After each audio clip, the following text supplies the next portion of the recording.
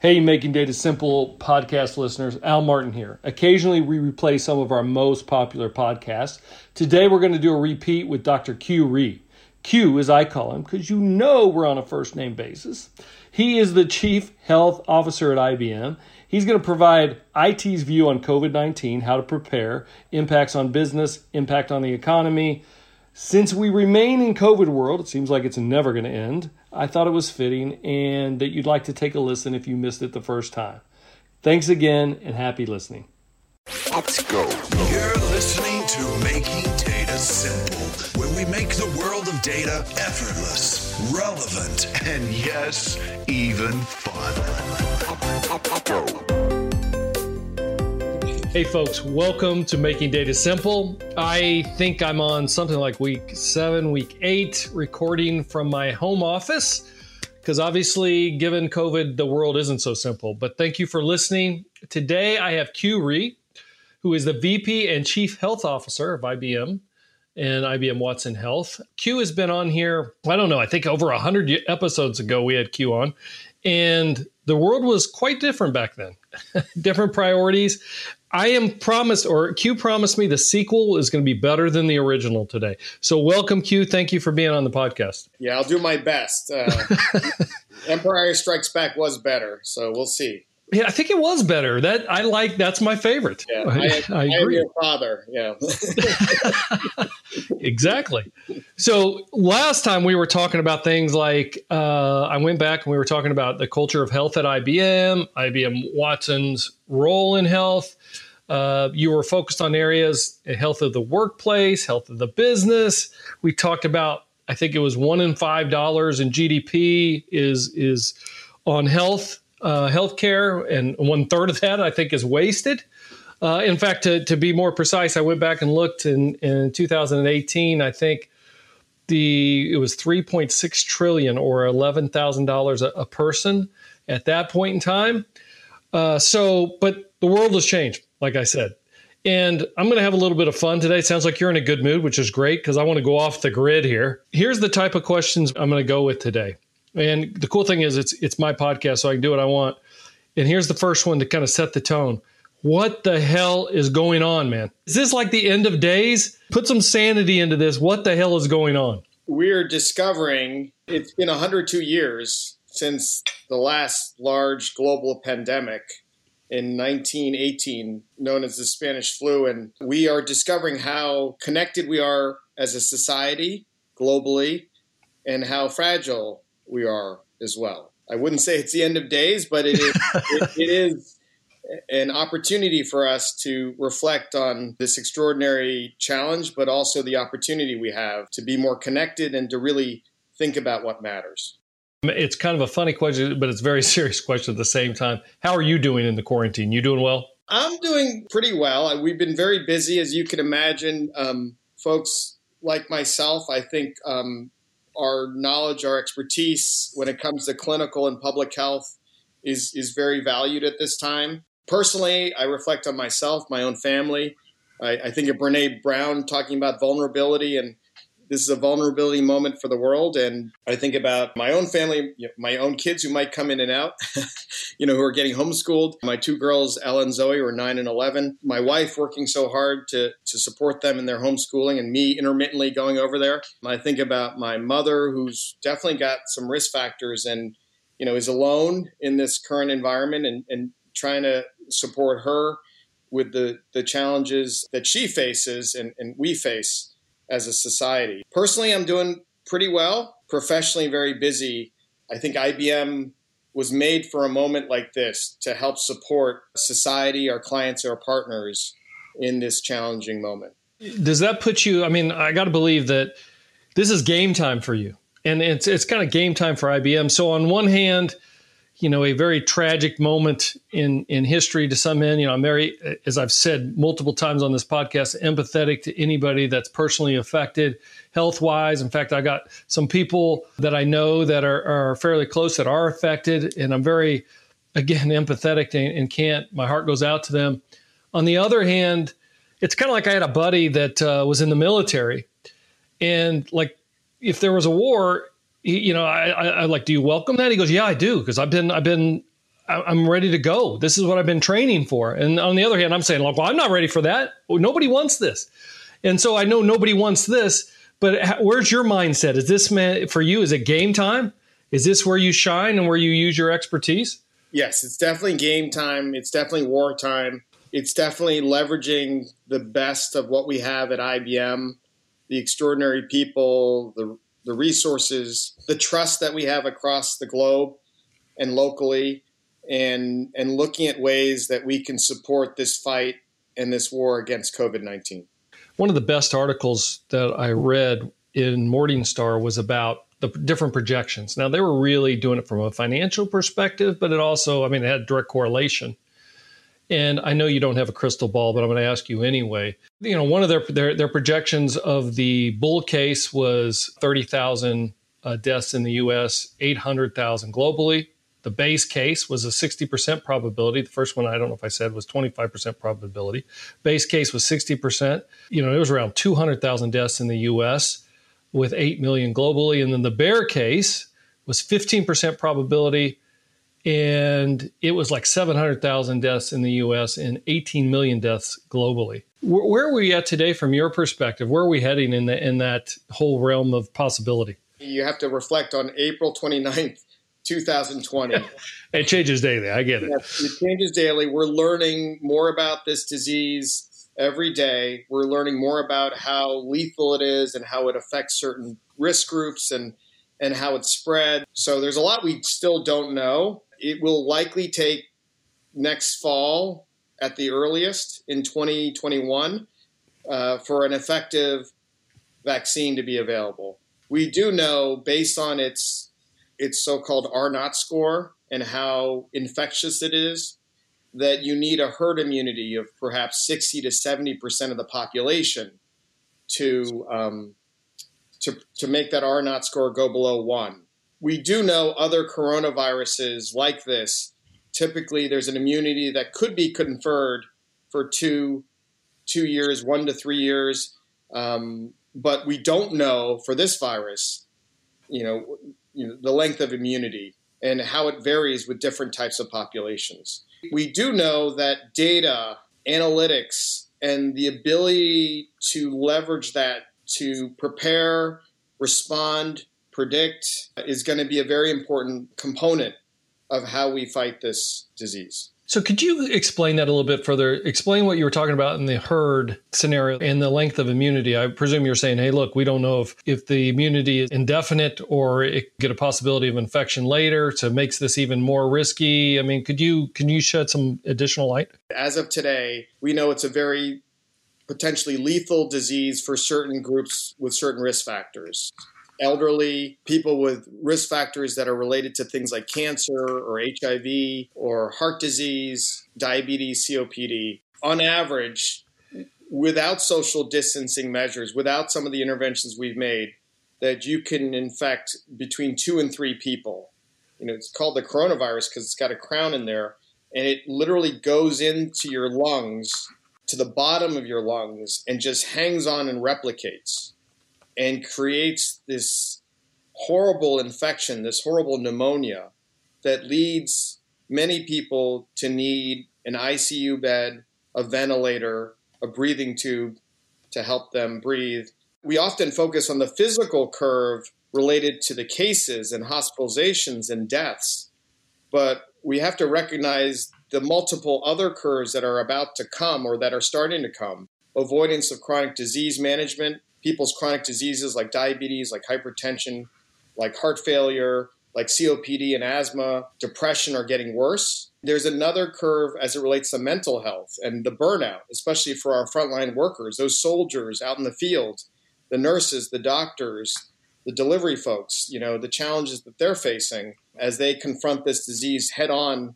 And then there's an economic curve in terms of the devastation that this virus is making from an economic perspective in terms of jobs, unemployment, and thinking about, things like food insecurity and housing. Are you going to be able to pay the rent? There's so much that's going on during this pandemic that we have to react to, but also prepare for. To your point, the person that I'm familiar with is a colleague's daughter She's a frontline worker and has double pneumonia. And I've learned a lot from her going through this. She's coming out of it, thankfully. She has what's called, and again, I'm learning more as we go, I think everybody is, but a cytokine storm? Yeah, cytokine storm. How do you pronounce that? Cytokine.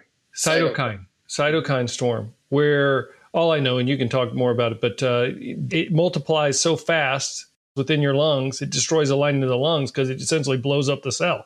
As you referenced, the cytokine storm, which is basically this systemic, broad inflammatory response that the whole body reacts to this infection with. These are all such frightening aspects of a new virus and its impact on human life, on human families and communities. I've got many colleagues who are out on the front lines, people I went to med school with and did residency, and there's extraordinary stories of courage, of resilience, of collaboration, of teamwork. To me, it's also the best of humanity that we're seeing at this moment. Absolutely. Totally agree with that. But could this not have been predicted? I mean, hell, Bill Gates, they got him on Netflix showing him that he predicted this. We've got in many labs, they've been studying corona for some time. How does this get out of control before, with all the technology we have today? We clearly had other examples, SARS, MERS, as I mentioned, the Spanish flu.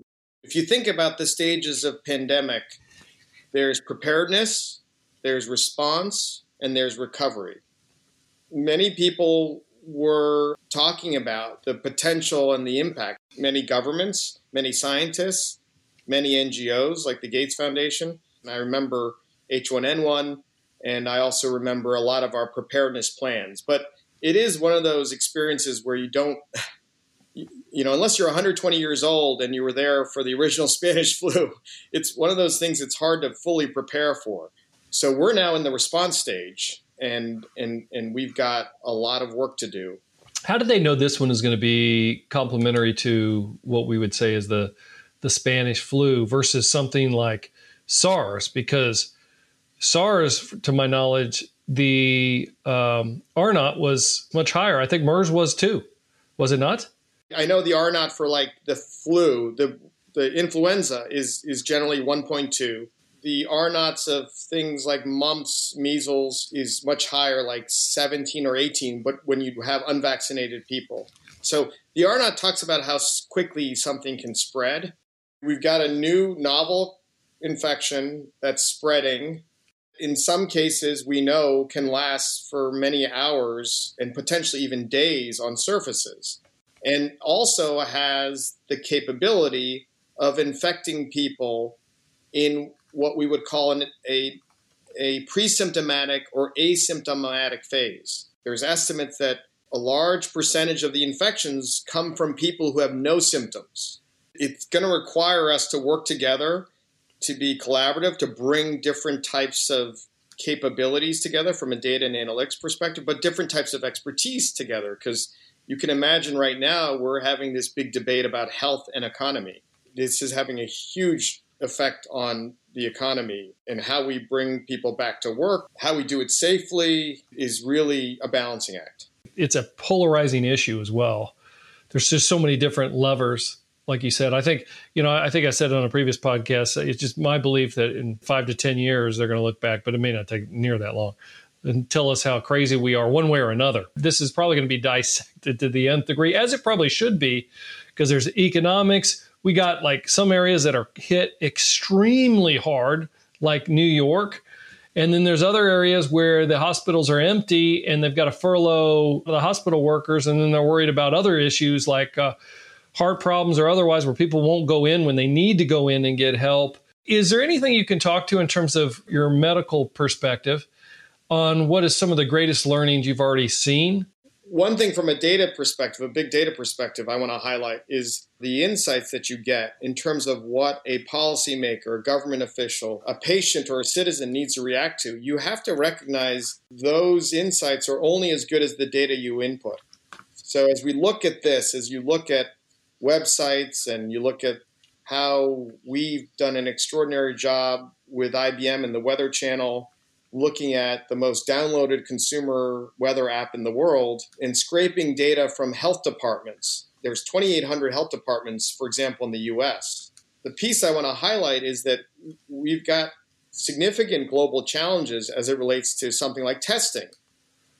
We know, for example, with examples we had in Santa Clara and LA County where they did widespread testing, that the number of reported cases actually was like 1 in 80 or nearly 100 times more actual cases in the community. So the piece I want to highlight to the listeners is it's what I've learned is we're very fragile as a society based on our infrastructure, based on our public health, our primary care, our broader systems. This virus is highlighting some of those gaps and the opportunities we have to now hopefully address them and close them. It'd be great if we can get out of the response and the recovery much less than, some of the predictions I started with, and then accelerate technology. It's great, by the way, when I can corner a physician like yourself that has the expertise, health information technology, because I'm going to ask all these kind of questions. But as I started the podcast, you're the VP and Chief Health Officer at IBM and Watson Health. A couple of questions I have here. You talked about some of the sources we're getting the data. We're not as fast as we could be relative to some of the privacy that we have around that data. And I got to believe that other countries, for example, maybe have a leg up here, maybe even a country like China that doesn't have the restrictions on PHI that we would have here. On the one hand, we want our privacy. I want my privacy. On the other hand, that's essentially slowing down some of the research, is it not? So there's nothing more important than privacy and security when it comes to data, especially in the areas of health and healthcare. I can't underemphasize what I would call the role of trust. This is where I highlight where IBM, in my view, was made for this moment, because we are so trusted with so many clients, governments, life science companies, hospital systems. But as you stated, when you go and recognize the issues of privacy and security and make sure those are foundational, there is a new paradigm that could, and I believe should evolve, related to data. And where you add, in addition to data privacy and security and trust, you can move to a philosophy around data philanthropy. I think COVID-19 highlights this very starkly. If you give the example of recovered patients from COVID-19 and the fact that their convalescent plasma, the antibodies in their blood, could be used to help in their community up to 4 people who are in a hospital at the end stages of life on a ventilator. Think about those family members and the fact that there's no treatment available that's effective right now. Your data is yours, but it could be used to help doctors, nurses, and even other patients address this new disease. In the same way that people gift their blood in a blood donation or gift their organs when they die, there is an opportunity here to think about the real-world evidence around COVID-19 and how people could gift that data to help us find new opportunities to treat these patients who are in the hospital and these doctors who are on the front lines of taking care of patients for a disease that they've never confronted before. Being a data guy, it really occurs to me that this is a moment that reiterates the importance in data. We joke around that data is the new oil. I could see somebody passing away and saying, here's my data, go study it. Anything that I missed? Are there any questions that aren't being asked that should be? We need to be moving to understand this moment, this vulnerability moment, and how we need to think about the role and impact of these other waves that are yet to come. So you've got the physical kind of COVID-19 harm wave or curves that are related to hospitalizations, to deaths. But you've got this other wave, which really worries me, around the management of chronic diseases. We know people are suffering in terms of their diabetes, their heart disease. We know they're having many strokes and many heart attacks and not necessarily going to the emergency room. We've got some catch up to do as it relates to the curve of the management of chronic diseases and how we're going to reconnect to all these populations that need care, but also are the lifeline of these hospitals. I mean, people don't recognize this, but hospitals typically only have a margin of maybe 1% to 5%. They only have savings maybe built up for 60 to 90 days, many hospitals. So while there's 5,000 to 6,000 hospitals in the US, for example, many of these hospitals don't have the economic strength to handle this crisis long term from an economic perspective. I've got doctor friends and nurses who are taking 20 to 30% pay cuts, some of them being furloughed. We have to be very cognizant of this chronic disease wave and how managing it will actually reinvigorate and reinvest in those hospitals that are now in a lot of trouble, not only because they're on the front lines of this war, but because their supply lines and chains are being cut.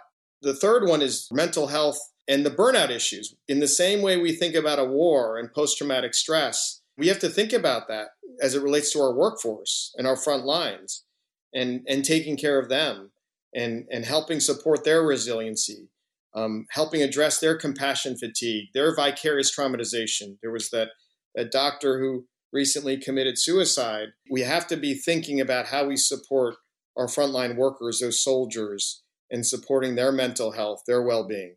That issue of mental health is broader than just those front lines. It's all of us in this time of isolation where we're really adapting to a new normal. So that second curve of mental health and burnout is another one. And the third curve of economic devastation and recovery is also incredibly important, and how we address that in a very thoughtful and proactive way. You can see the lines, the car lines for food banks as people are losing their jobs, and how challenging that must be for families. I feel very fortunate, as I said, humble and grateful for the fact that I have a role that lets me work from home right now, and that also, gives me reassurance that I can pay the bills and that I can also provide for my family. But many people in our country and across the globe are not able to do that. So how are we going to address that economic recovery that's so foundational? Bring all these pieces together so we're more prepared for the next pandemic, the waves of chronic disease management, the issues as it relates to mental health and resiliency, and the issues as it relates to economic strength. No, that's fantastic. Amen to all of that. Did you say the vaccine next fall? Yes, the estimates are likely 12 to 18 months. 18 months is probably more likely, but yes, next fall. What is the possibility within the next month or two, we start the economy, we get going again, and then come fall, we have to go back into quarantine? You think that's a possibility? If you look at the 1918 Spanish flu, there were multiple curves. It wasn't just one. As I mentioned, there are other curves: chronic disease curve, mental health curve, economic curve. The winter, particularly, will be very challenging for us because you'll have both influenza and this coronavirus. There's going to be some ups and downs as we head forward. Correct. And that's why it's so important during this period to care for self, family, and community and adapt to this new pseudo-normal and the inevitable new normal that'll come in perhaps around 18 months. Where can folks, listeners, go to learn more about what you're working on in our position on this? Ours being IBM. Yes. So if you go to IBM.com and under the coronavirus section, there's one there. You can learn more about the work we're doing as it relates to accelerated discovery, trusted information, and resiliency and adaptation. And you can also learn more about the big ideas and the big efforts we are providing, supporting our clients and partners as they adjust to this new normal. You're awesome, man. Thank you for being here. You care if can you spend 3 more minutes on a quick game? I always like to end with some fun. Yeah, it's fine. No, it's good. Let me take a shot before I start. Okay, hold on. We talked earlier about this being a bar talk, and I think it kind of was. So get your shot. Let's get it in.